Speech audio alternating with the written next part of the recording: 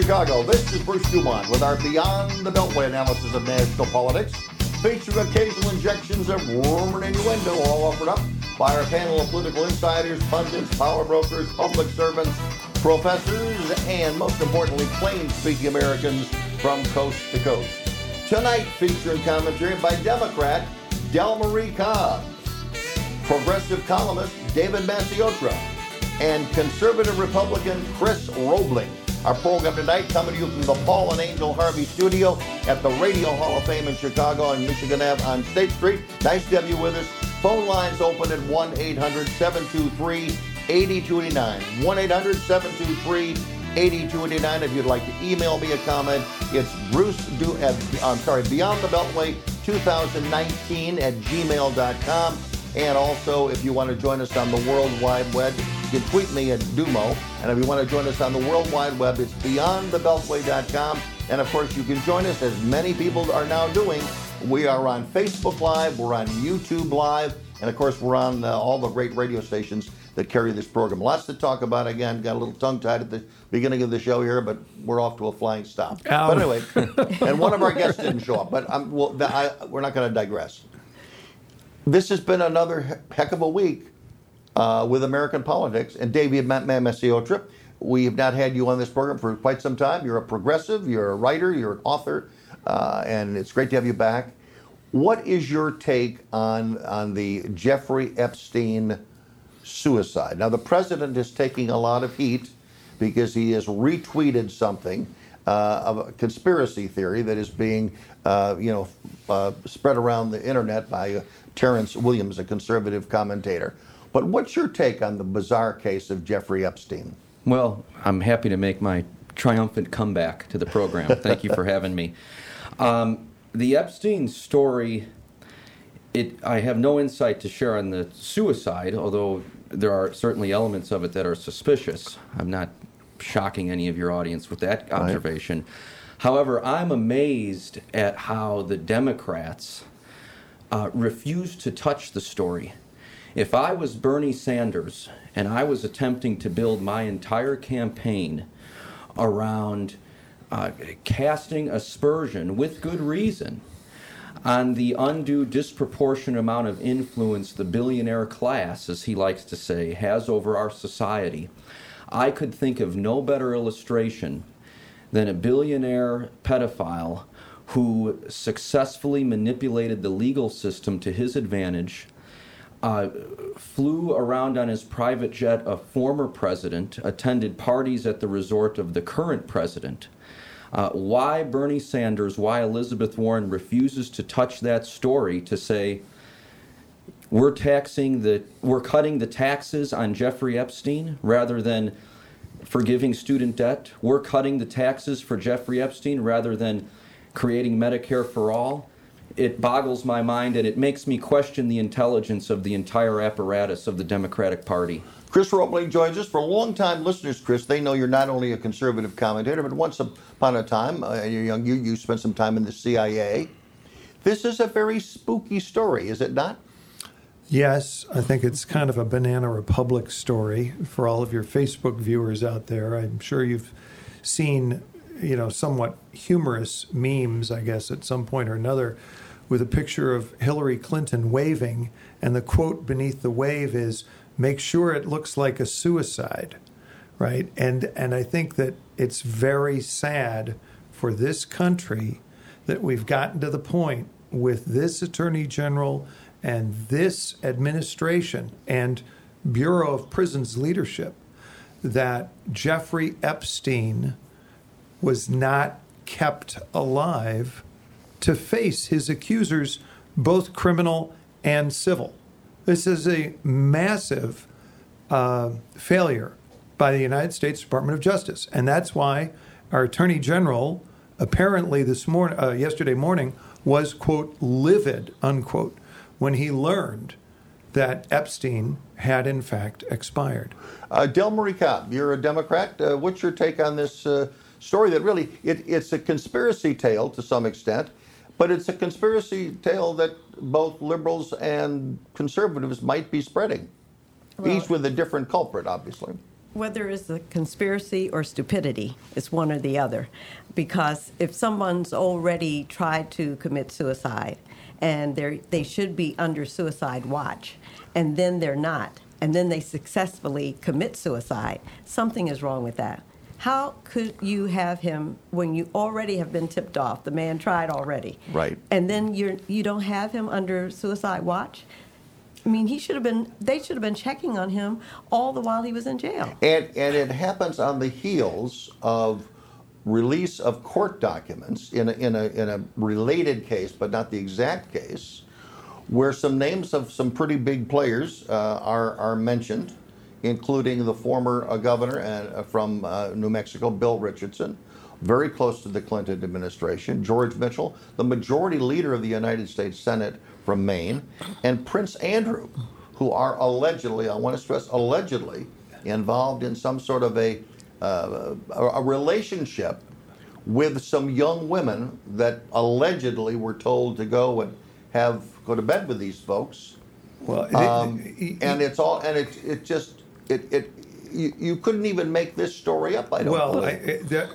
I think some of us here, I've taken a hiatus from Facebook, but 2 or 3 weeks ago, I think, or a month ago, I said something about, watch out for a suicide situation. Or the other thing is inside, and this isn't so true at a Metropolitan Correctional Center, a federal facility, but at places like Rikers Island, as we all know from the Dahmer case up in Wisconsin, but many others, folks who are inside and who are known to have abused children face prison justice. Right. Okay.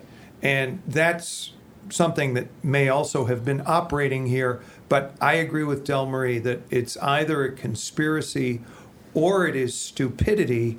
And since there are a lot of dangerous people in there and they tend to stay in there, I'm going to say there isn't much stupidity inside that building. I'm not feeling good about the possibility of conspiracy for the very reason that you mentioned. Yeah. The document dump was ordered by, I believe it was the Second Circuit Court of the Federal Circuit, the United States Circuit Court, Second Circuit, and that has released into public discussion all kinds of documents, all kinds of allegation, and all of the people who are named pages. all the people named therein deserve a presumption of innocence and a presumption of not having, taken part, because none of that has been proven yet, as I understand it. But the bottom line is he was determined to commit suicide. I mean, obviously he was determined that he was going to try. And because he was facing life in prison. And so he knew he was never going to get out again. And just from what we know of him, he was not somebody who was the character or had the demeanor to withstand what that would mean for him. Right. Yeah, his reputation had been... He had a bad reputation, and it only got worse. And again, in this particular case, the U.S. attorney involved in the case locally, he said they're going to pursue this case, even though he obviously isn't going to go to prison. They want to look at this case so that the woman involved, it was a defamation case. They want to follow that case to find out whether or not she should be guilty of some crime. I'm Bruce Dumont, back shortly from Chicago. My name is Bobby. I'm a veteran and lost my leg to a roadside bomb. My victory was going from a wheelchair to becoming a weightlifting champion. I'm Sam. I'm a veteran. My victory was finding a career I can be proud of and supporting my family. America's veterans are on their most important tour, the tour of their lives. I'm a veteran. My victory was going from homeless to home. At DAV, we're on a mission to help veterans get the benefits they've earned. I'm a veteran, and my victory was finishing my education. DAV offers veterans of all generations a lifetime of support for victories great and small. My victory was proving that disability is not a limitation. My victory was getting my service dog a new best friend. We help more than 1 million veterans every year as they face and conquer their challenges. My victory is being able to be there for my family. When America's veterans win, we all win. Help us support more victories for veterans. Go to DAV.org. Not you. Oh, yeah. They're listening in Knoxville, Tennessee, and nice to have you with us this evening, wherever you're listening to Beyond the Beltway or watching us on YouTube or Facebook. You buttoned up one point about the Jeffrey Epstein case, and then we're going to move on. Notwithstanding the statement by the prosecutor that the prosecutor is going to continue with folks in the sort of in the indictment, folks who may have aided or abetted. The documents that were released by the Second Circuit on Friday relate to a civil action. And so there are a lot of allegations in there, some of which may be true and some of which may not be true. And I think, therefore, these individuals whose names are getting thrown around deserve a big grant of, presumption of non-involvement, innocence, whatever you. And one who anticipated this was Professor Alan Dershowitz, who published a very, I would say, convincing repudiation of the charges 10 days ago, and has already been interviewed about it, as Del Marie has pointed out. So the folks who were on the inside knew something like this might come up with the document release, and one can only imagine how their lives are being turned over at this moment, fairly or unfairly.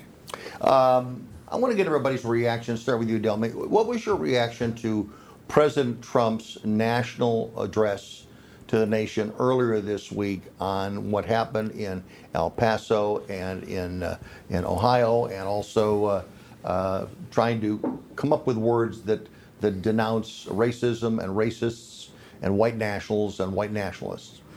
Well, the bottom line is, you can see this is what he says does not come from the heart. It is being written for him, and he even has a hard time reading it because he knows he doesn't mean it. I'm not here to say he's a white nationalist or a white supremacist, but he certainly is a racist, and to me that is indisputable. So he will never be able to feel genuinely those words of remorse or regret or empathy for the people in either place. David Masciotto. I remember quite well during the Bush administration how not President Bush himself, but some of his more fulsome supporters would often accuse critics of the Iraq War of harboring an anti-American sentiment or advocating a soft-on-terrorism approach to national security. I would, again, I'm giving Democrats a lot of free advice tonight. I would say that the Democrats need to elevate their language to meet the urgency of the crisis of Trump's failure of leadership. We now know that his own Department of Justice in 2018 put out a report identifying white extremist groups as comprising the greatest terror threat facing the nation, that every extremist murder in that year was committed by a white supremacist or a white nationalist, and that Trump had the report buried. So that is racism, and I agree with you, but that's also soft on terrorism, that's also an anti-American policy, because as we've seen with the worst possible evidence, loved ones planning funerals right now, as we've seen with the worst possible evidence, the lives of Americans are at stake. And Trump needs to answer what he considers more important: political expediency in the form of pleasing his base or protecting the lives of more innocent Americans. Based on what he said this week, and again, it was off a teleprompter, and I agree with you, there's a big difference when he speaks off a teleprompter. He talks slower, he gets down, he looks and sounds older than he is when he's just winging it from, and it clearly doesn't sound like it's coming from the heart. So my question to you, Chris, as a Republican, can the Republicans win an election without appealing to some elements of your base, the Republican base, that might be racist? Can you win an election that way? Well, I first of all, I've known Del Marie for many years. Since you were children. Right. And we still are. Yeah, there you go. At heart. And I've been on the program before with David. I don't think that Trump is a racist. Racism was never part of the Trump portrait until he started to run for president. in New York City, the people who knew him best saw him as a figure that was working overtime to get women into construction, to get blacks into construction, to find Hispanics and other minorities and bring them into construction and into his projects. He was recognized as such. He's the only president in the entire history to have been feted and recognized on the same stage as Rosa Parks. And so I personally reject the idea that he is a racist, but I understand that folks have sincerely held beliefs on the other side. Now, having said that, I agree with you that when he's reading off the teleprompter, it doesn't sound like it comes from the heart. I think that he is he's a very strange politician. He's unusual, and he doesn't have some of the abilities that, say, a Bill Clinton or even a George W. Bush had, or even Barack Obama. But does he know, and maybe did Steve Bannon teach him how to appeal to people that you and I would never want to go to a cocktail party with? I have never felt that way. I don't appeal to those people. I don't want to have anything to do with them. I know you The Republican Party or the conservative movement kicked them out in 1955 under the leadership of Bill Buckley. Both the Ayn Rand types and the George Lincoln Rockwell types. So all of those people were kicked out of the conservative movement 60 years ago, 70 years ago. And so I don't see anything that Trump has done as welcoming them, but I honestly think that there are a lot of folks in the national media and there are a lot of folks at the National Democratic Party level who are intent on using scare tactics, as I believe they have consistently over the last 4 years. David, are they scare tactics? Aristotle defined character as habitual action. So Correct. President Trump has habitually made racist remarks and enacted racialized policy. We can go back to the announcement of the candidacy, in which he disparaged Mexican immigrants as bringing crimes, drugs, rapists, and some of them are good people was the qualification he added. His disparagement of a judge as being unable to adjudicate a case because of Mexican heritage. His coddling of white nationalists after the Charlottesville murder, his disparagement of predominantly black cities as hellholes. This is a pattern. This is habitual. So I would just ask you, and I have no question or no reason to question your sincerity, what would Trump have to do to meet that standard for you? I mean, would it require a cross burning on the White House lawn, or the use of the N-word? I mean, Delmer, you want to jump in? And then Do you we'll want to jump in and then ahead. I'll reply? My hope, as I said from the beginning, is indisputable. This is not up for debate. I'm not debating whether Donald Trump is a racist. He's a racist. Okay. I'm a black person, and he's a racist.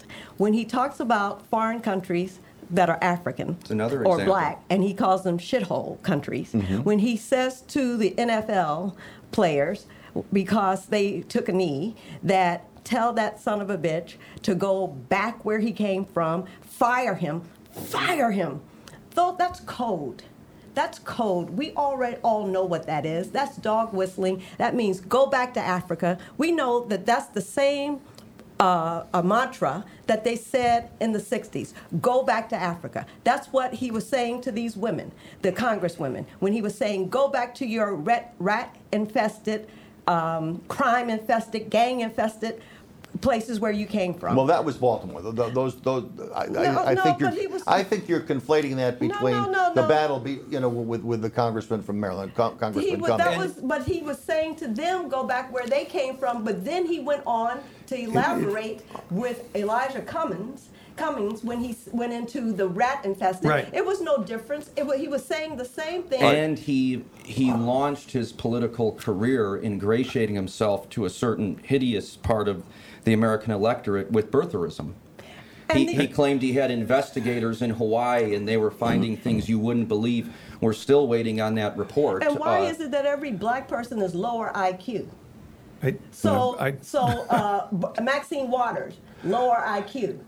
And Frederica Wilson, lower IQ. So every time every time you're talking about a black person, they're lower IQ. Who's more lower IQ than him? That's well Chris. said. Okay, I'm down to about a minute here, but I'm not, and that's okay. And certainly I don't doubt anybody's sincerity either. I would say that the textual references are actually not accurate. I really truly believe that, and I would direct everybody's attention, especially your Facebook listeners, to Steve Cortez and his explication of the statement about Charlottesville on this week's PragerU video. I think it is very significant. I've been over the text of the announcement statement. In fact, I sat at the City Club here in Chicago across the table from Trump when he had lunch and spoke at the City Club a week after he rode down the elevator. The escalator. We talked about it. It was a topic of conversation there at the table. And I think that has been widely misreported, misinterpreted, et cetera, et cetera. Now, you say the things about the NFL players, and you say the things about the the female members of Congress. I think the female members of Congress were told, and I think look, the squad. I don't go for this, and I would never say it, and I've never said anything like it, and I'm never going to say anything like it. But I think if you take what he was saying, if you're so smart, go back, fix your country, then come back and tell us how it worked. I don't think he was saying go back and never come back. And that's not on the tape. But who is he to say go back? Three or four are Americans. I think so. Yeah, right. They're all Americans. They're all Americans. Right, but and natural-born none of them have got to American go back citizens. anywhere to begin with. But I think that you are looking at statements that he has said, and one of the things that you have to accept with this guy. We got to pause. Bruce Dumont, back shortly from Chicago.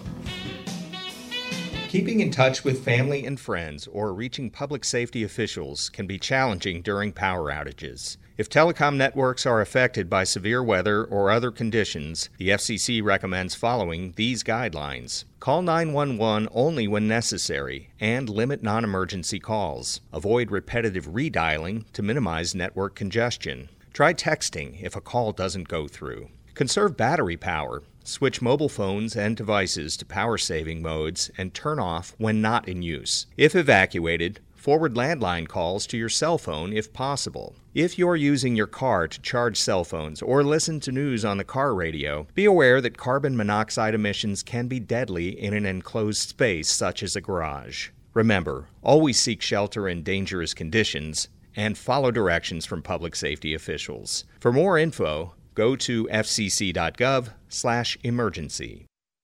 From the beautiful rivers of New London, New Hampshire, what a beautiful place that is. Thank you. You're listening to us, one of our oldest affiliates in New Hampshire. Nice to have you with us this evening. We've got great guests this evening. One of our guests who was scheduled did not show up.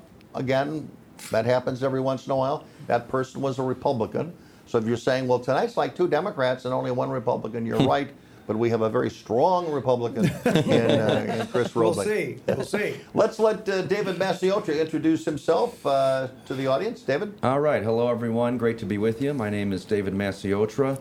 I'm a columnist with Salon.com and an author of 4 books. The 2 most recent of which are Mellencamp, American Troubadour, and Barack Obama, Invisible Man. I'm currently writing the 5th book, I Am Somebody, Why Jesse Jackson Matters.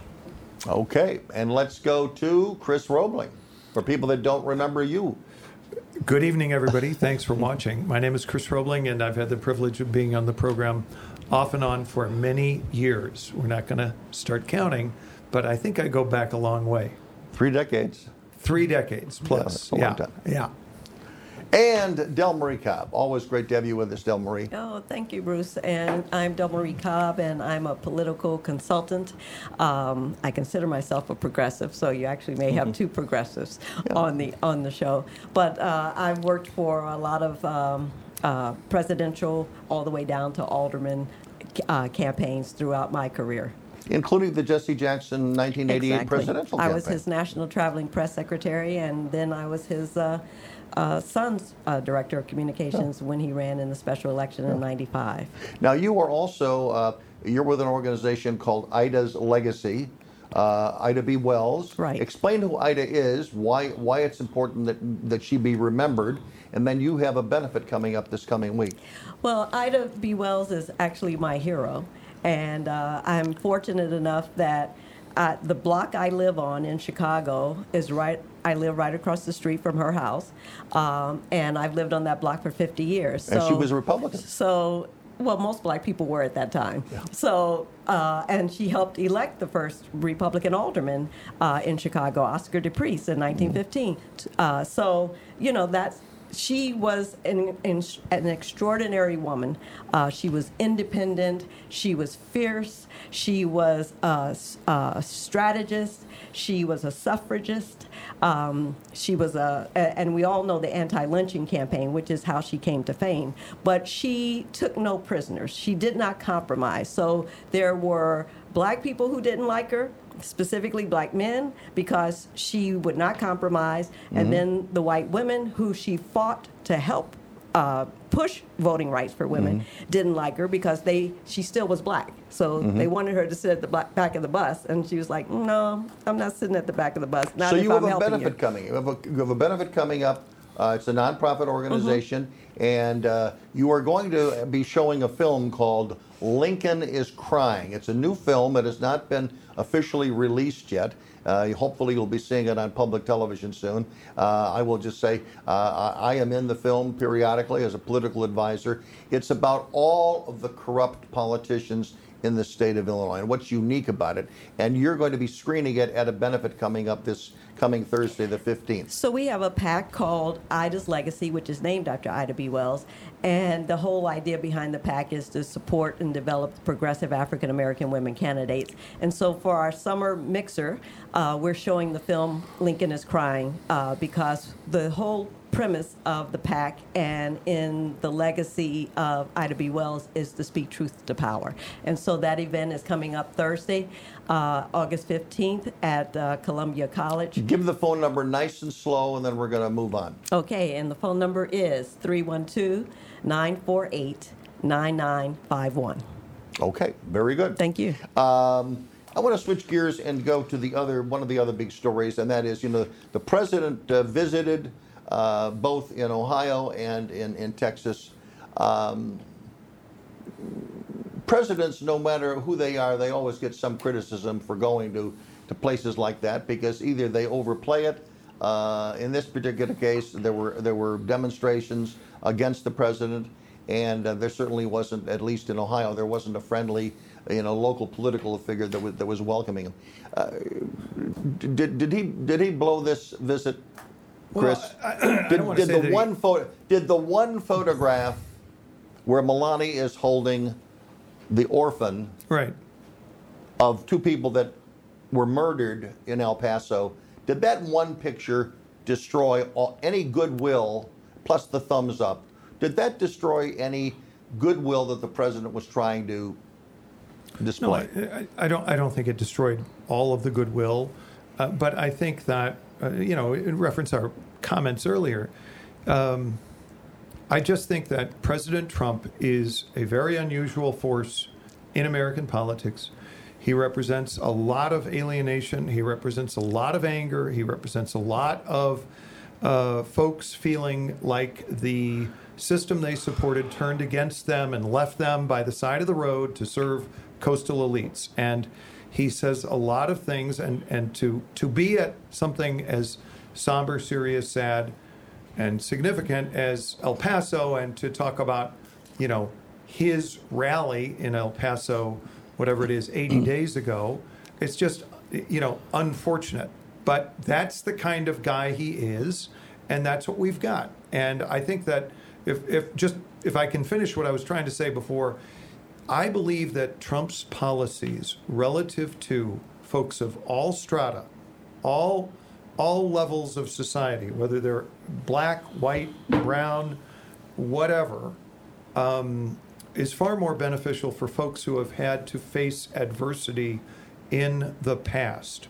And I believe that those policies, like liberating children in these Democrat-controlled cities from these massive bureaucratic non-educational institutions like the Chicago Public Schools or like the Baltimore Public Schools, is indicative of a serious, sincere policy concern and personal determination.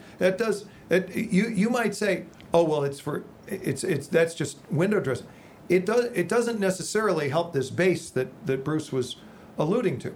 It helps the conservatives in the base, because that's why we oppose big government solutions, because they tend to trample on the least among us. But when you cut to it, I mean, you've given a lot of intellectual responses, but when you get right down to the lack of smarts, the lack of empathy, the finesse, the common sense, the finesse. I mean, this is a guy that grew up with a silver spoon in his mouth and had went to good schools, right? Surrounded himself. I mean, this guy was taught, to raise the pinky finger when he was probably 10 years old. But my question is, someone, or whether it's even someone on the staff, how does someone on the staff not realize that having the First Lady holding an orphan who was orphaned by two of the victims at El Paso, and they have the president smiling with his thumb up? How is it that there isn't somebody on that staff that can say him, to slow him down or kick him in the head and say, "Wake up, guy! You're defeating all the good people who want to support you and because they like your policies." You're kicking him in the face. You're putting them in a defensive position in any conversation you have with decent people around the world, because he's acting like a goofball. You used the key word, empathy. One of the greatest qualities of President Trump is his exhibitionism, and I don't mean in the physical sense, thank God, but politically. In terms of his personality, he's constantly exposing himself. So people have used the word sociopathic to describe Trump, and that's a clinical term, but they're referring, perhaps using the word loosely, to a deficit of empathy, an inability to sympathize with people. When he takes that photo, he provides confirmation of that idea. I think that point is overdrawn. When he's talking with a woman whose family was murdered by ISIS in the Oval Office, and he never even says, "I'm sorry for your loss." He stares straight ahead and then turns to her and says, "And you won a Nobel Prize?" It makes him appear as if he is incapable of feeling the slightest sensitivity for people who have lost everything, people who are suffering. Or go to Puerto Rico and throw paper towels at people. I mean, all of those things. Yep. It happens over and over and over again, and it's not the same thing each time. It's a different way to show. But in your case, because you've done a lot of staff work over the years, this is beyond bad staff work. If I had a client like him, one of us would be dead. The answer to Bruce's question is the husband of Kellyanne Conway, yes, maybe at the cost of that marriage, is playing that role. And I don't think that Trump can write that off or ignore it or, sort of flippantly dismiss it. He understands that George Conway is one of the most gifted attorneys in the nation, happens to be a Republican, happens to be married to Kellyanne, happens to be a person of extraordinary quality and extraordinary capability. And so George Conway will get on and attack the president, and this is just another bizarre element in this whole melange we've got in front of us politically. But I want to tell you, you talk about empathy, and I don't mean to, I'm going to sound partisan here. Where is the empathy in consigning kids in Baltimore to 15 high schools in which not one child is performing in math at grade level? 15 high schools. And I'm just talking about the 15 high schools that are in the area of the congressman. Those 15 high schools have not one child, and their enrollment is 99.99% African American. Chris, there is no empathy in the Democratic Party. When we come back, we're going to talk about ICE raids in Mississippi. Hi, I'm Ryan Sandberg, and I want to tell you about Miracle, the musical, inspired by the 2016 champion Chicago Cubs. It's one of the best productions I have ever seen. Now playing at the Royal George Theater. Do not miss it. Millions estimate their benefits online so they can do what they want offline. Social Security. Securing today and tomorrow. See what you can do online at socialsecurity.gov. Produced at U.S. taxpayers.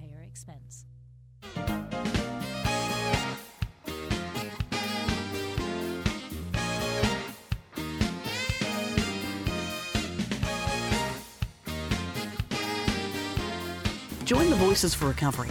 Together, we are stronger. For 24-hour free and confidential information and treatment referral for mental and substance use disorders, for you or someone you know, call 1-800-662-HELP.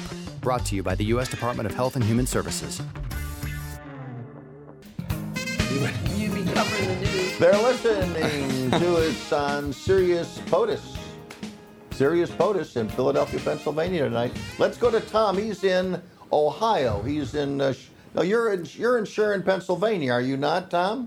Where the hell are you? Bruce, I go back to your... Go ahead. Can you hear me? I can. Okay. I go back to your days when you were hearing you out of Youngstown, Ohio. Okay. In fact, when you first started there, I remember that. Listened and called you.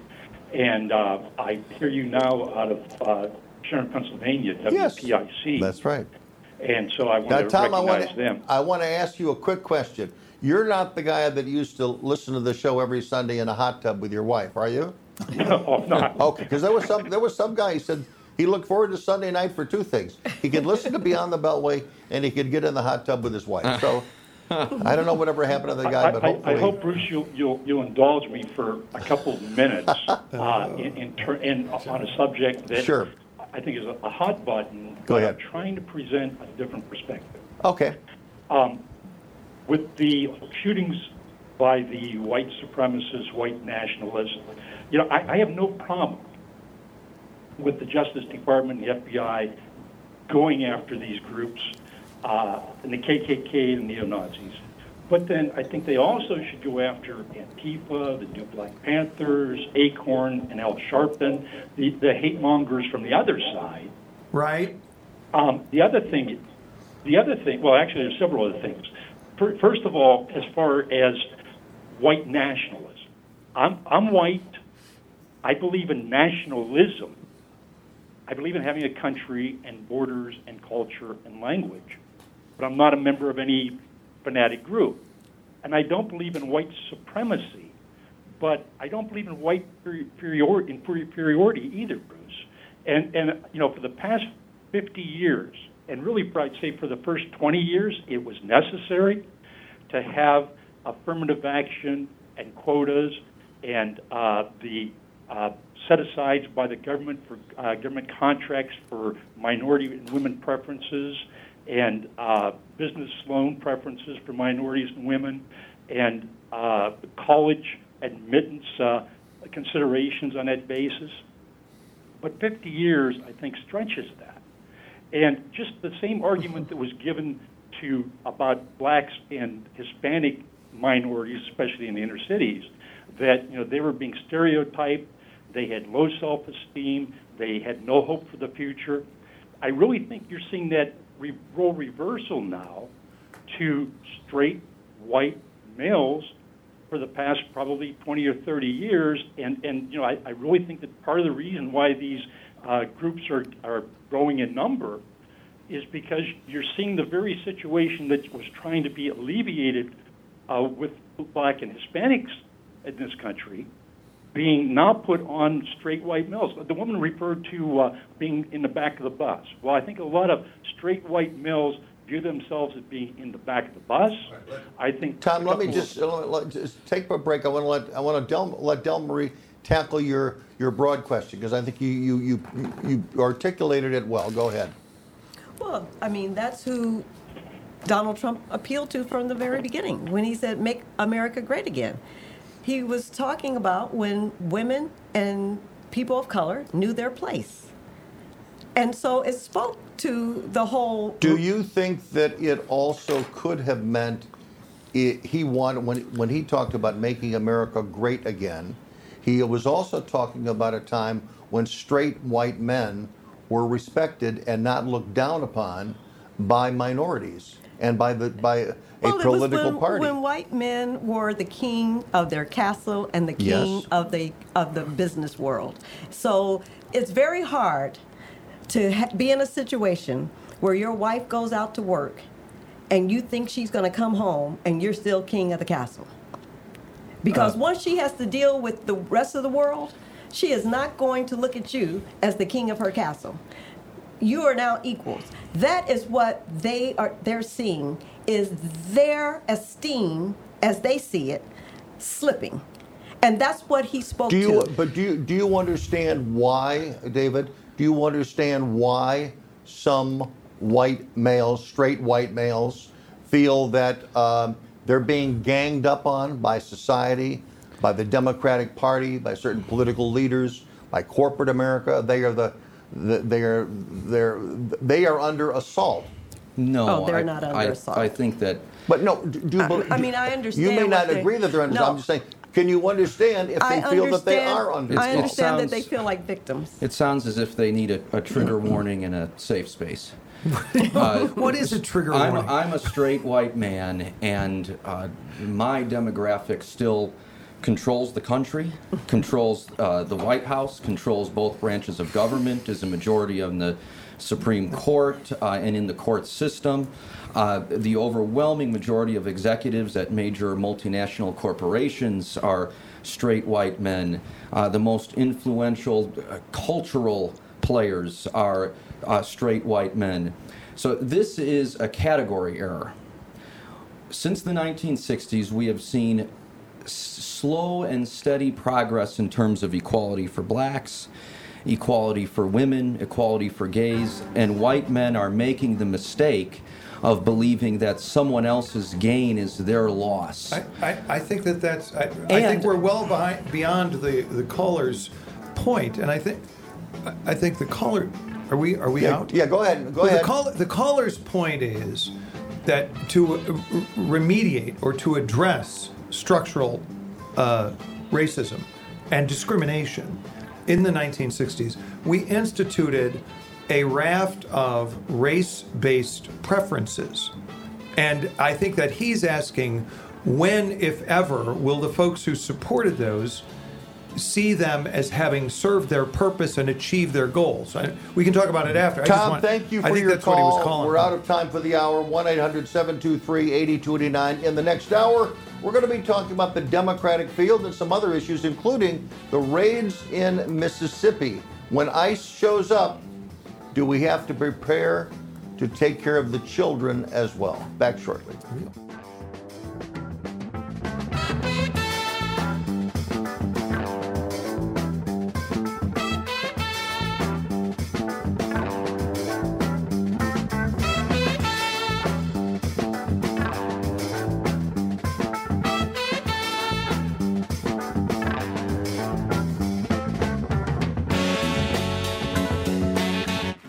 I'm Ryan Sandberg, and I want to tell you about Miracle, the musical, inspired by the 2016 champion Chicago Cubs. It's one of the best productions I have ever seen. Now playing at the Royal George Theater. Do not miss it. Millions estimate their benefits online, so they can do what they want offline. Social Security, securing today and tomorrow. See what you can do online at socialsecurity.gov. Produced at U.S. taxpayer expense. Today, millions of people all across America are building a life in recovery from addiction and mental illness, helping themselves and helping each other, with friends, family, and community lending their strength and support. Join the Voices for Recovery. Together, we are stronger. For 24-hour free and confidential information and treatment referral for mental and substance use disorders, for you or someone you know, call 1-800-662-HELP. Brought to you by the U.S. Department of Health and Human Services.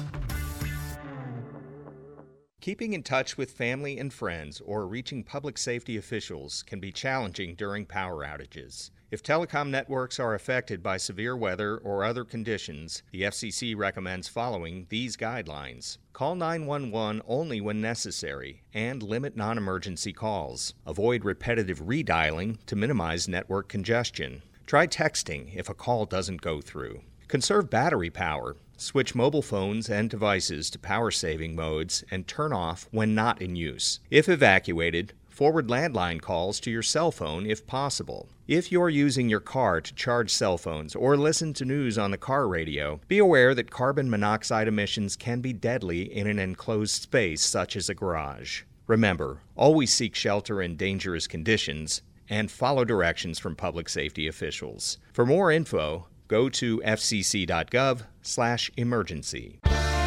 My name is Bobby. I'm a veteran and lost my leg to a roadside bomb.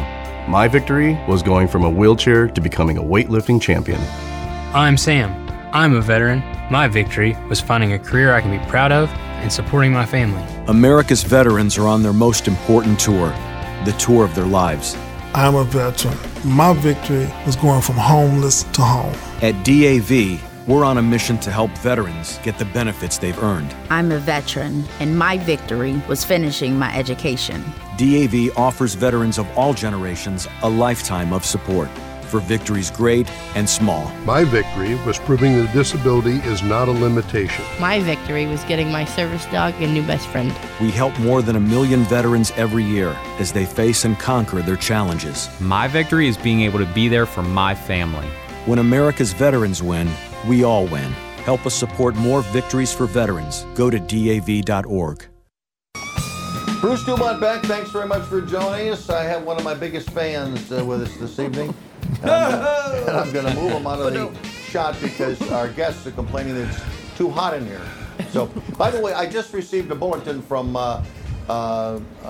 Fritz Goldman, who's been the director of this show since he was a pup. He has now told us that we are on Google Home and we're on Alexa. So all you have to do on a Sunday night is when you walk into your house, just say, turn on Beyond the Beltway. Do you have to say Beyond the Beltway, or do you have to say the fan is too loud? All right, hang on just a second. This is my fan club right here. We're going to turn it down. Turn on Beyond the Beltway with Bruce Dumont. All you have to do is you walk into your house, right? Am I describing this right? You walk into your house and say, tune on Bruce Dumont. But it only works on Sunday night, right? Because I only work on Sunday night, right? Doesn't work during the week when I'm at the pool.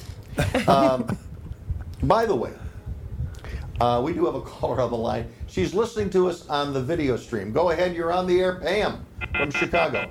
Oh, Pam went away. She's not. She didn't like that. So anyway, I want to go back to the raid in Mississippi.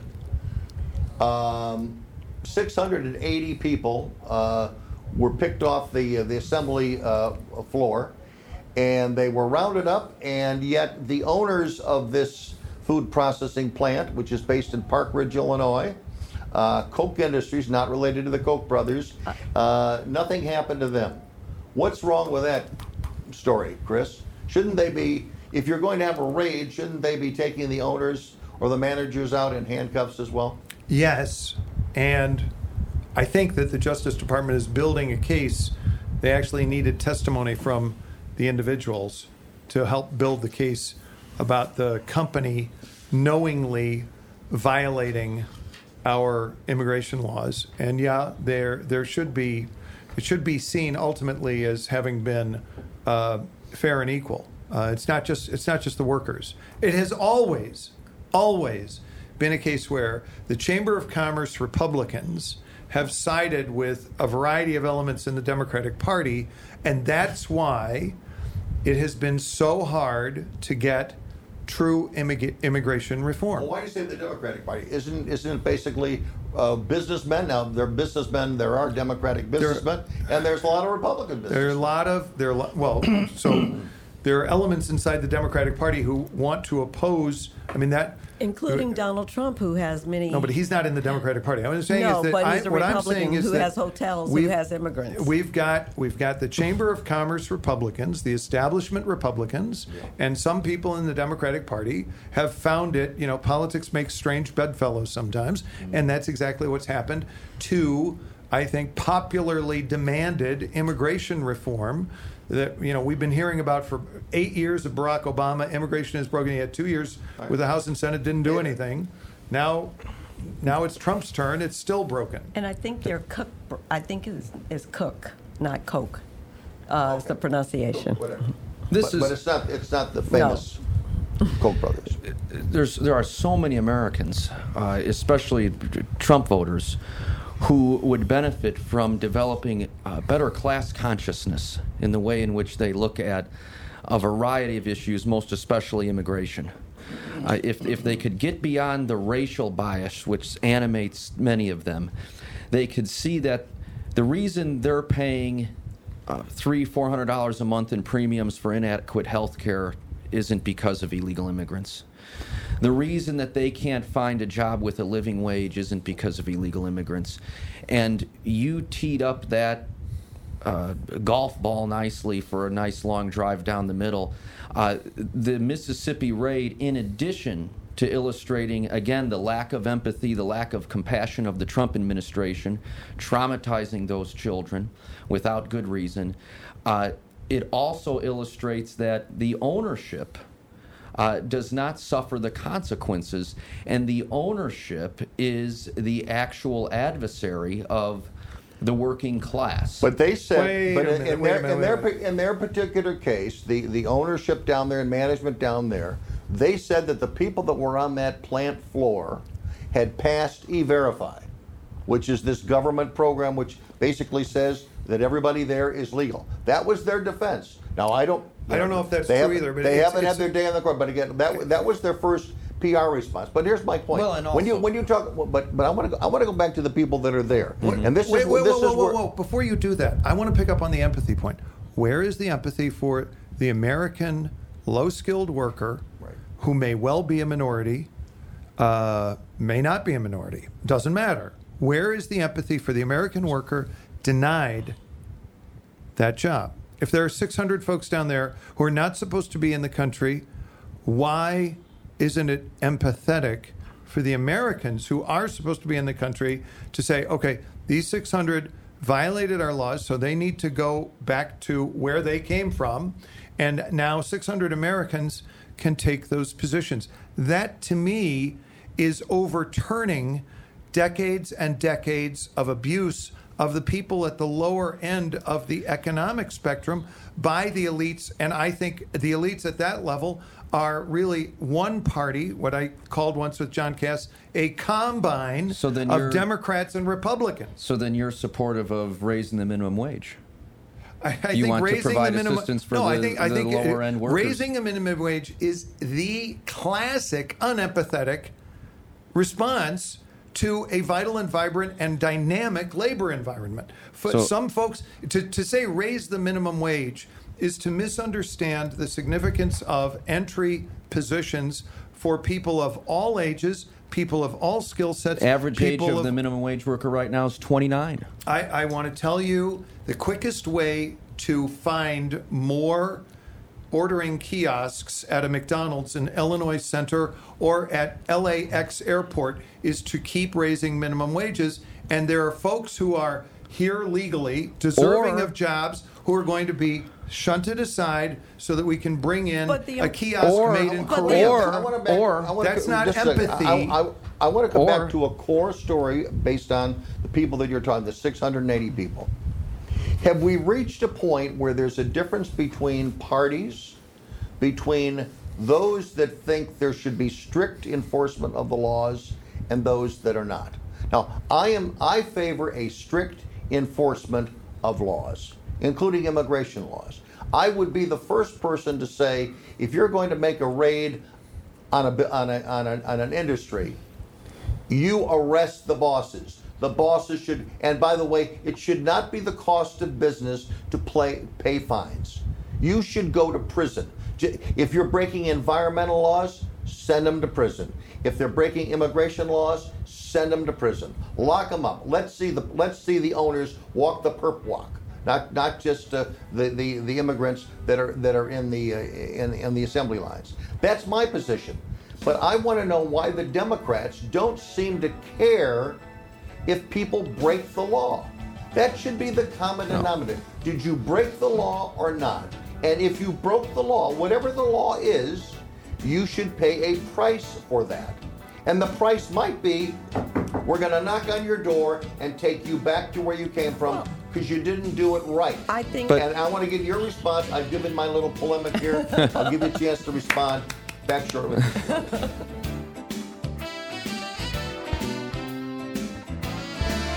My name is Bobby. I'm a veteran and lost my leg to a roadside bomb. My victory was going from a wheelchair to becoming a weightlifting champion. I'm Sam. I'm a veteran. My victory was finding a career I can be proud of and supporting my family. America's veterans are on their most important tour, the tour of their lives. I'm a veteran. My victory was going from homeless to home. At DAV, we're on a mission to help veterans get the benefits they've earned. I'm a veteran, and my victory was finishing my education. DAV offers veterans of all generations a lifetime of support for victories great and small. My victory was proving that disability is not a limitation. My victory was getting my service dog a new best friend. We help more than 1 million veterans every year as they face and conquer their challenges. My victory is being able to be there for my family. When America's veterans win, we all win. Help us support more victories for veterans. Go to DAV.org.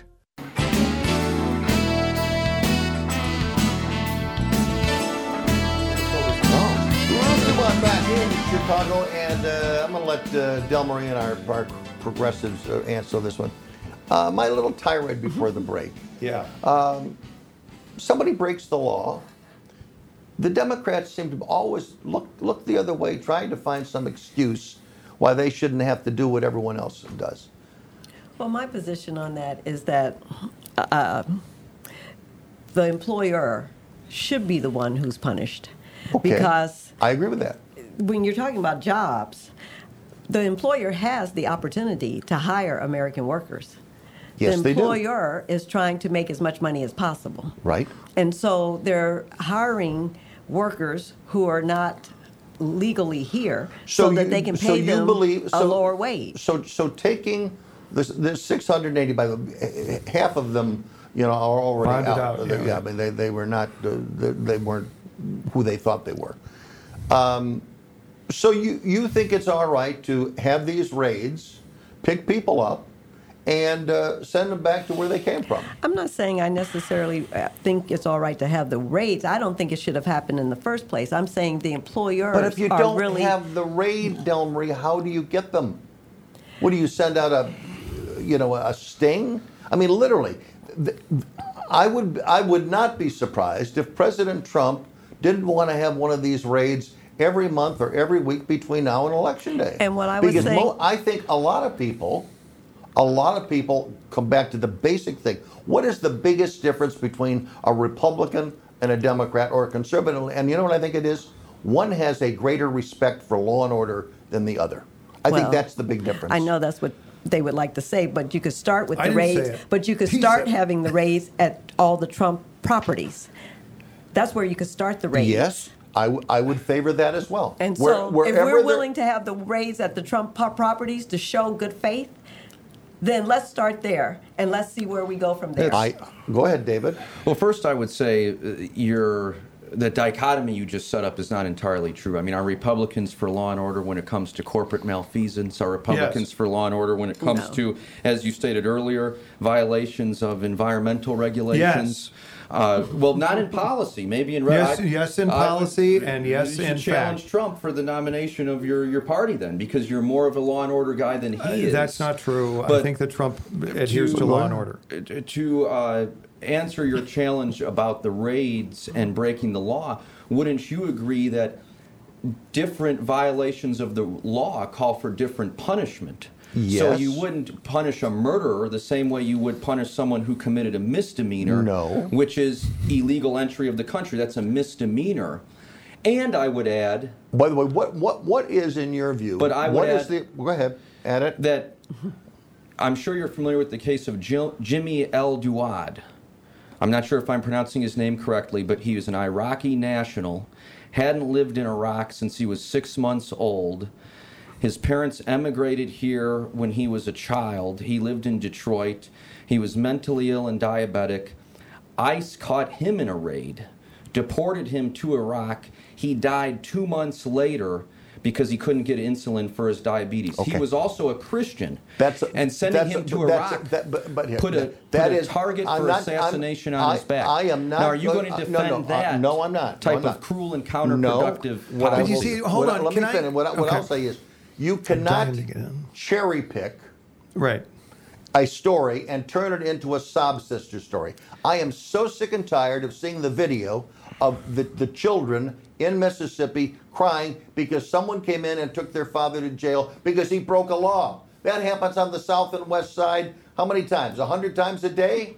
No, I agree. The media is not there to say, wait a minute, why are they being treated differently than anybody else? I'm just saying, make it simple. If you break the law, right, you're punished. Now, let me ask you, if someone breaks the law, I'll ask you, Chris, if someone breaks the law, because I think David is correct, sneaking into the country without papers, that's not murder. Correct. What kind of a crime is it, and what should be the time they pay? I believe it's a misdemeanor. Yes. However, it frequently ends up being layered on top of other things, and folks, become subject to legal process, whatever that legal process ends up being in the given case. And so that's my answer to that. But I want to say, when David or when other people of the liberal or the progressive persuasion raise questions like that, I, as a conservative, I am deeply, profoundly skeptical of any concentration of power in society, because we have a small d democratic republic. So whether it's consumerism, or you were mentioning corporatism, or administrative process, or prosecutorial discretion, or the presidency itself, or Congress and what it can do or choose not to do, or slough off onto some agency, I am skeptical of all concentrations of power. Liberals, progressives especially, progressives say we will progress if we give more authority and more discretion to the government entity. I'm thinking to myself, here you've just said the government entity put that poor guy, Mr. Al Daoud, through the mixmaster. Mm-hmm. He ends up going back to Iraq, may have faced mental issues, certainly faced medical issues, ends up dying as a result. Mm-hmm. And this is the government to which our friends here, Anne Marie and David, want to give more and more and more authority. And what you get is 15 high schools in Baltimore with not one kid performing math at grade level. I want to talk. Go ahead. There isn't any person who has experienced government in Chicago or Illinois who says, "Oh, hey, here's a great idea. Let's give more authority to government." Go ahead. No, because I'm going to go off for a second. I was just going to say that we live in a democracy. We're for manipulating, in the neutral sense of the word, the instruments of democracy to implement policy that better serves the public interest and common good. So far, so good. So, me too. I don't think that. I think it's rather intellectually sloppy, with all due respect, to conflate the deportation of El Duad, which to know is to be responsible. They had to know he would die when they were doing that, with Medicare, or with Pell Grants, or with Social Security. I'm not. There are some government programs are run extraordinarily well and very with efficiently. The library system. But let me tell you something. There is something out there. There's a big organism out there in society called government, okay? And there are other organisms out there in society, and I have more faith in the other organisms than I do in government, in part because it is by definition a concentration of power. So it has the authority to compel. Chris, you would agree, though, that in the case of the Mississippi you are chicken stuck raid, on the Mississippi chicken workers. No, because I think people can understand that. Right. In this particular case, let me just finish. If you're going to go in, first of all, the idea that you have it, on the same day that the president is in El Paso, the acting head of DHS said there was no way he could stop it. I don't believe that. Dumb government, It's a dumb. One ear is not listening to the other ear. My question doesn't make any sense. My question is this. If you're going to have a raid and you think there's 680 people that you're going to arrest, number one, I said before, make sure you get the bosses. Right. Make sure you have a raid on the corporate office, which is in Park Ridge, Illinois. Right. Have that raid too. Yep. So the bosses are going out. But you have to assume, because these are lower income people, they might have their children at work that day. The first and question, if so, what is the plan to deal with the children after we have gone through a year and a half of this administration? having nothing but bad PR for the way they deal with immigrant children. Why is there not some daycare center or something ready so we don't have this girl crying about her father going to prison? I'm sick of that video, and you know the media will always look for sob sister stories. But I want to say the answer to your question is, and this, of course, is not reported by the media, which is anti-Trump and wants to get rid of him almost as much as Delmery. But more so. The answer is ICE procedures are. The very first question that they ask an adult is, do you have a dependent minor at home or in school who needs you to be home by a certain time to take care of them? No. That is the very first question. All right, let's say I say no.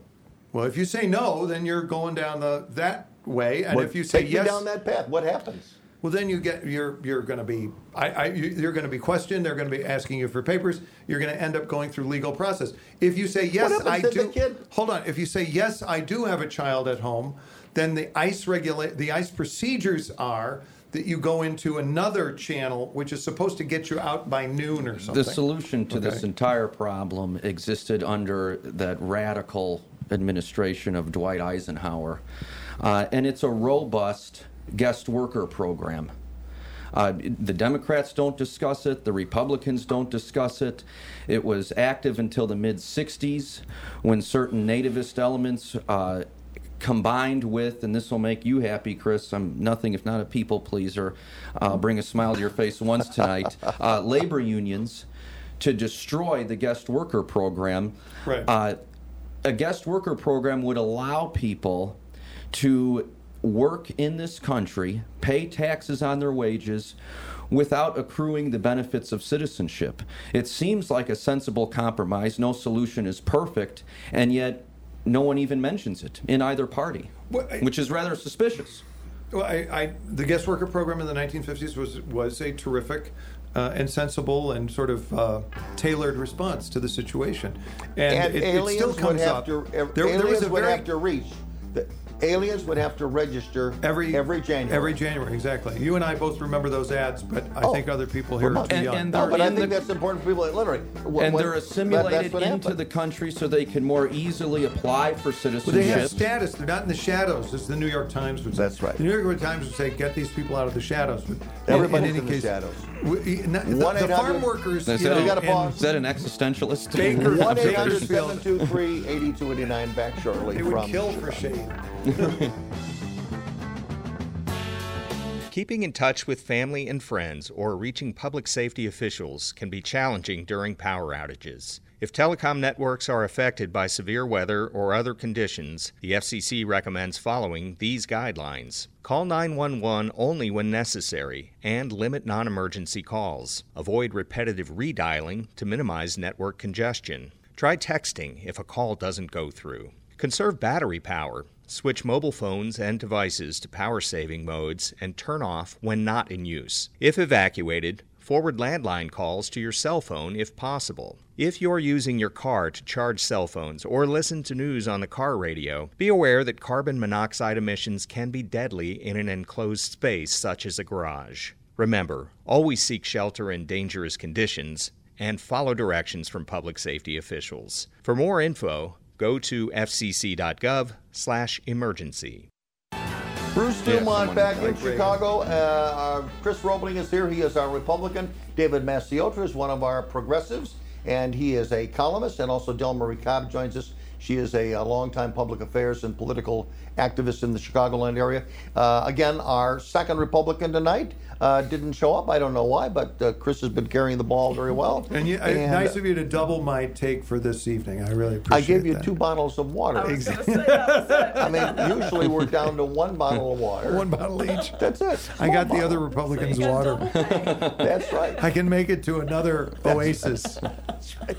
Delmarie Cobb, we should mention this coming Thursday, August 15th, her organization, Ida's Legacy, is having a benefit. They're going to have a screening of the movie Lincoln is Crying. It's a very well done documentary, not just because I'm in it, but it's very well done, even though I wasn't in it.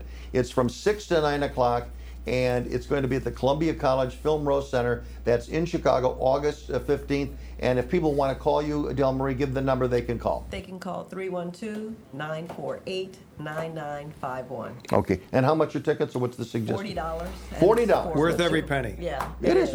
It's a good cause, and the film is about corruption. 90 minutes, and they filled 90 minutes with corruption about Illinois. Amazing. But it's very. You don't have to be from Illinois to like corruption. I mean, to like this movie. if you're from Illinois, you might like corruption anyway. Let's go to Brian. He's listening to us in Roselle, Illinois. Go ahead, Brian. Speaking of which. Brian, are you there? Yes, I hear you now. Yes. Yeah, I listen to you on YouTube. Good. I'm a union electrician, and I follow the Democratic Party on immigration, illegal immigration, and I believe they've sold out America's working class. I've been on a service truck. I've seen many, many, many businesses, and it's my opinion that businessmen put illegal immigrants in every aspect of their business that's possible. The big myth is they're just out in the field picking vegetables and nobody wants that job. But the truth is they're working everywhere. And another thing is, illegal immigration is a subsidy to the wealthy and the business class Correct. of the United States. Yes, correct.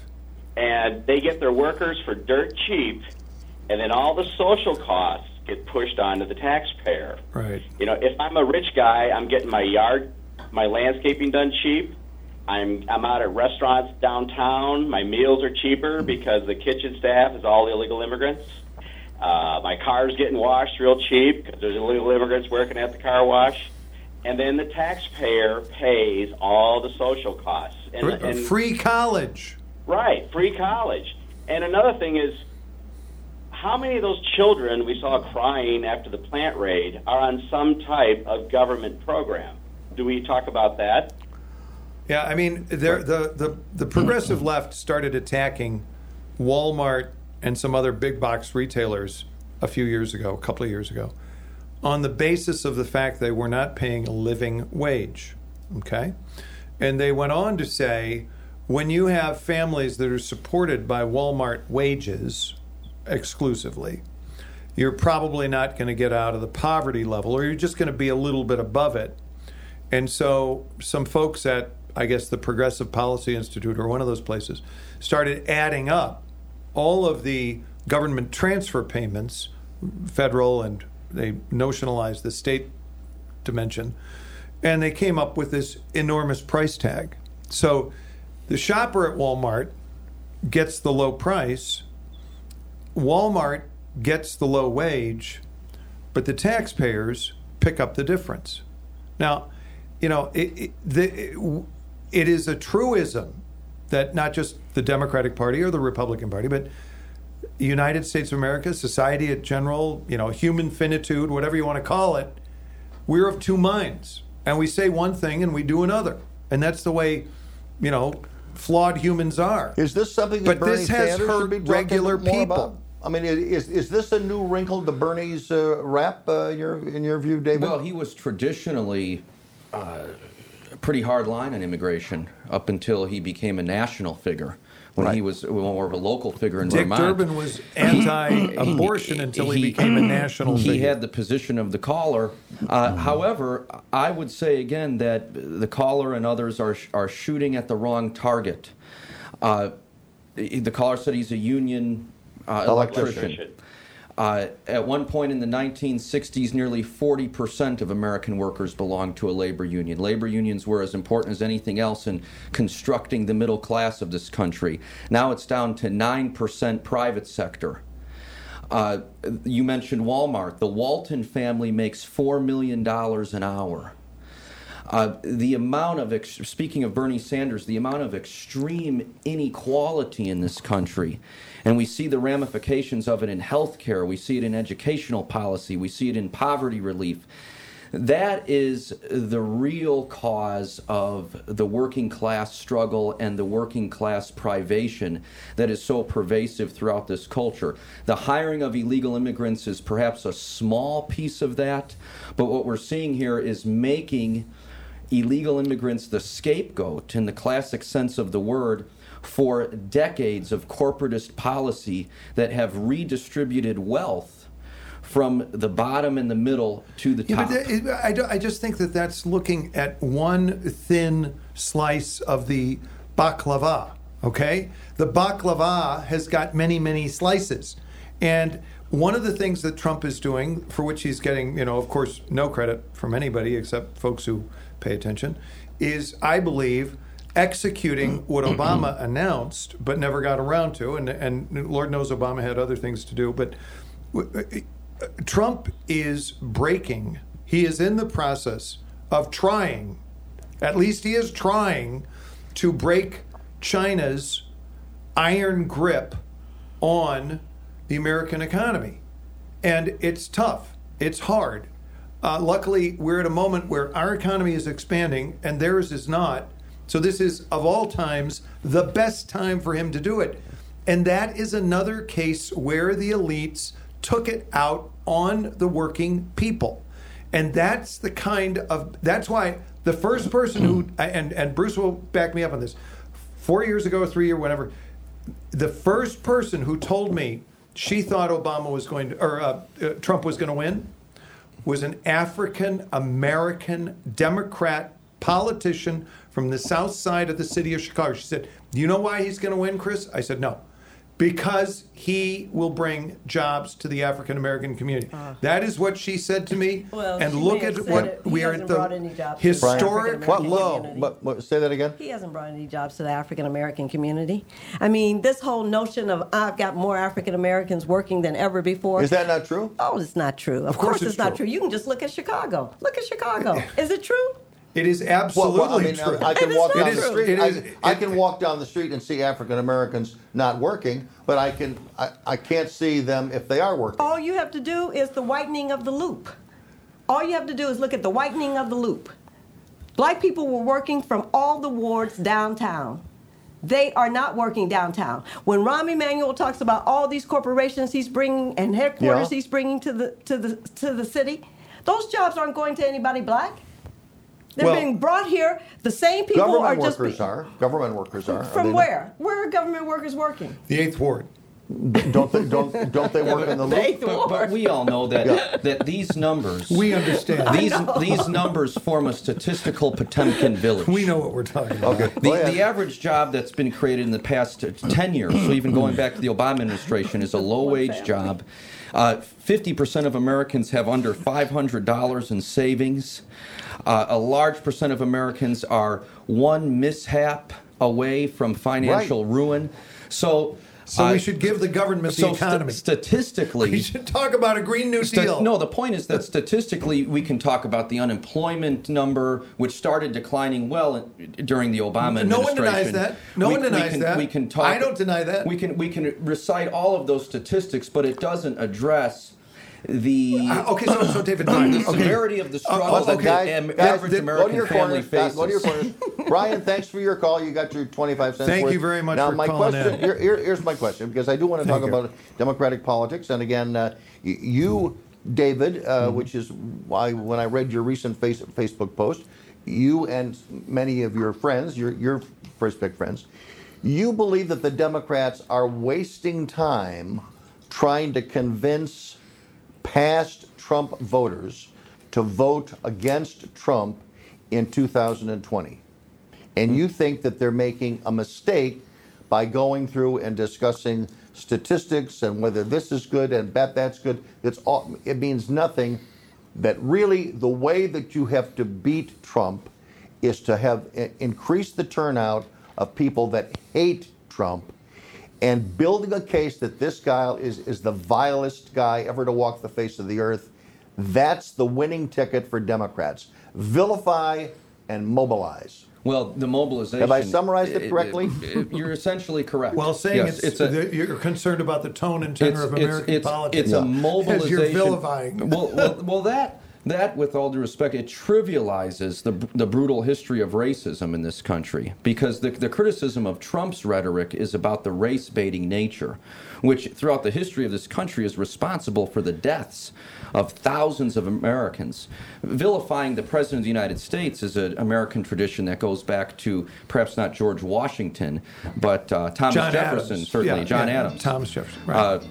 Are we out of time? Can I give you my answer? Give me 10 seconds now as a tease to what we're going to talk about when we come back. Karl Rove, someone I'm not fond of quoting, said in 2000 that the future of American politics is about mobilization of the base, and he's correct. Okay, so 51% wins. So again, we're going to talk about, when we come back, mobilizing the Democratic base that first and foremost hates the President of the United States. Back shortly to discuss that.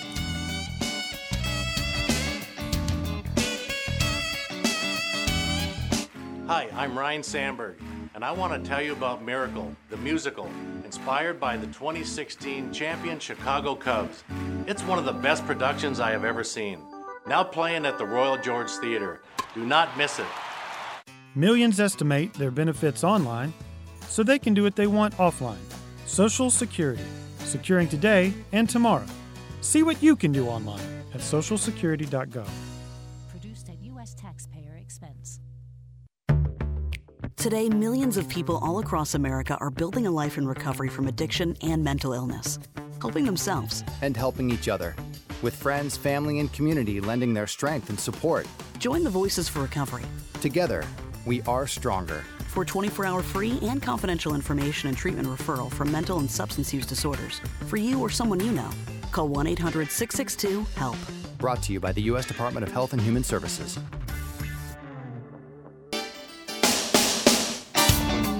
Right.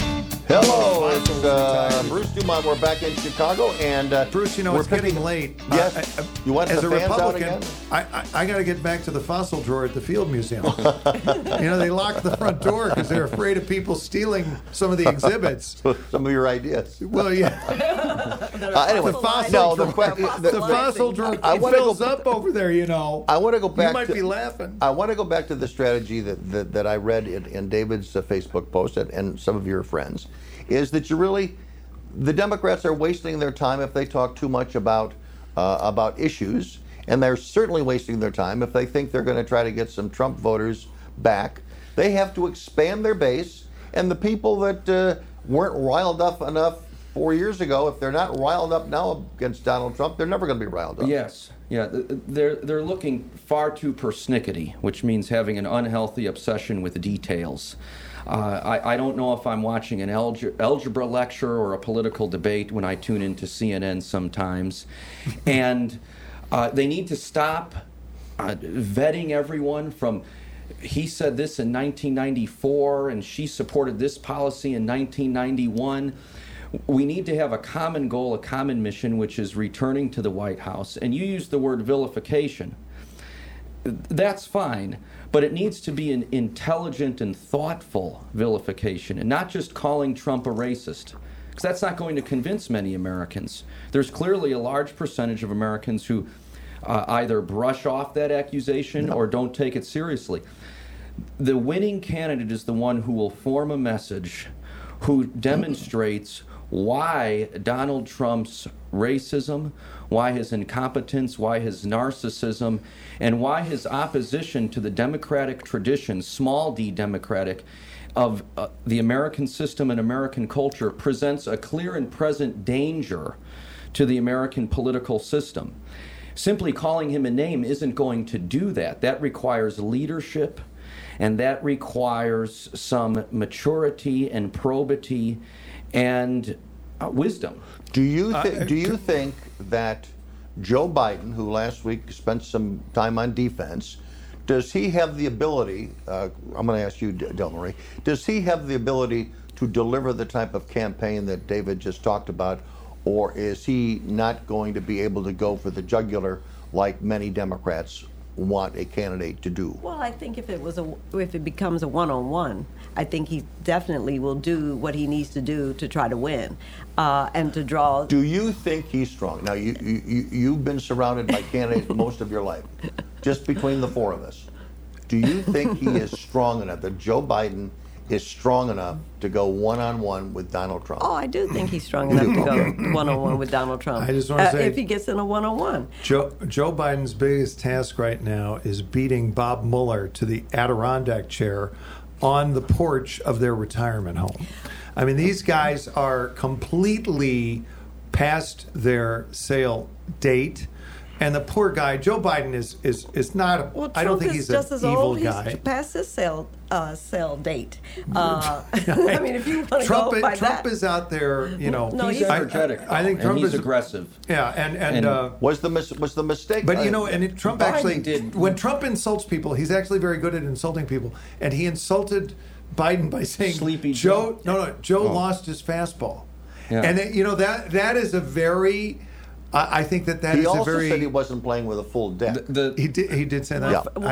It takes one to know one, right? My fear is that his assessment of Biden losing his fastball is accurate. Here's the point. Because Biden looked great when he debated Sarah Palin. Biden looked great when he debated Paul Ryan. Everyone expected Ryan to destroy him, and most people, even Republicans, agreed Biden got the better of him in the debate. That's not the same Joe Biden we've seen Biden, in this cycle. Of the mistakes, of the gaffes made just last week in Iowa, and there was the gaffe where there was the reference to poor children and white children. That's number one. That's another one. Then there was the reference to truth and facts. That was number two. Then he had then there was the one. And then there was the one where he did not. He said that he welcomed the Parkland shooting victims to meet with him when he was the vice president, and he was no longer the vice. Of those three, and the victims, which is the one? Which is the one that's the worst in your view? Parkland. Yeah. Yeah, I think Parkland. Yeah, I agree with that. I mean, it was 2 years after he left the vice presidency. So, look, all 21 or 20 or 19 or however many there are, and I have one personal friend among that group, but all of those candidates are failing right now, and none of they're all losing the primary. And that's why Steve Bannon said today, look for a big name to jump in.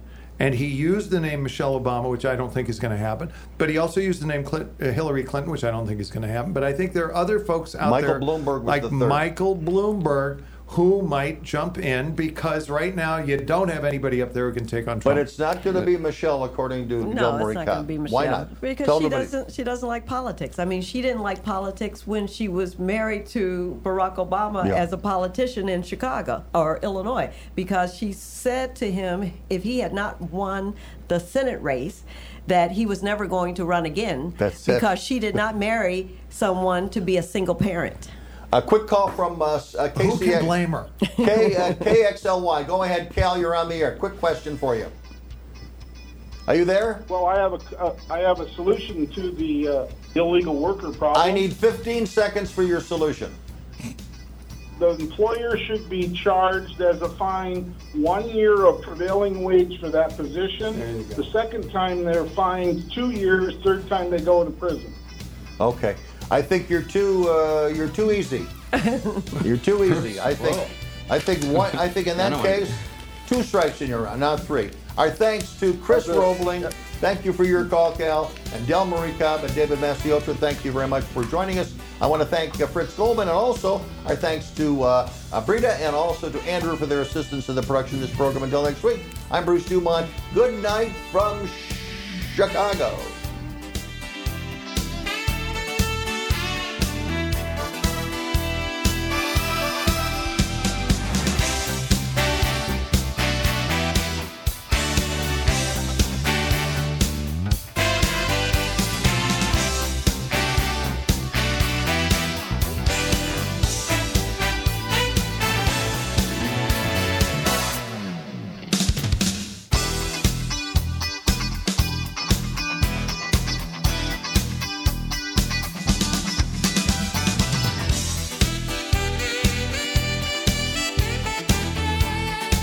Hi, I'm Ryan Sandberg, and I want to tell you about Miracle, the musical, inspired by the 2016 champion Chicago Cubs. It's one of the best productions I have ever seen. Now playing at the Royal George Theater. Do not miss it. Millions estimate their benefits online so they can do what they want offline. Social Security, securing today and tomorrow. See what you can do online at socialsecurity.gov. Produced at U.S. taxpayer expense. Today, millions of people all across America are building a life in recovery from addiction and mental illness, helping themselves and helping each other. With friends, family, and community lending their strength and support. Join the Voices for Recovery. Together, we are stronger. For 24-hour free and confidential information and treatment referral for mental and substance use disorders, for you or someone you know, call 1-800-662-HELP. Brought to you by the U.S. Department of Health and Human Services. Keeping in touch with family and friends or reaching public safety officials can be challenging during power outages. If telecom networks are affected by severe weather or other conditions, the FCC recommends following these guidelines. Call 911 only when necessary and limit non-emergency calls. Avoid repetitive redialing to minimize network congestion. Try texting if a call doesn't go through. Conserve battery power. Switch mobile phones and devices to power-saving modes and turn off when not in use. If evacuated, forward landline calls to your cell phone if possible. If you're using your car to charge cell phones or listen to news on the car radio, be aware that carbon monoxide emissions can be deadly in an enclosed space such as a garage. Remember, always seek shelter in dangerous conditions and follow directions from public safety officials. For more info, go to fcc.gov/emergency. My name is Bobby. I'm a veteran and lost my leg to a roadside bomb. My victory was going from a wheelchair to becoming a weightlifting champion.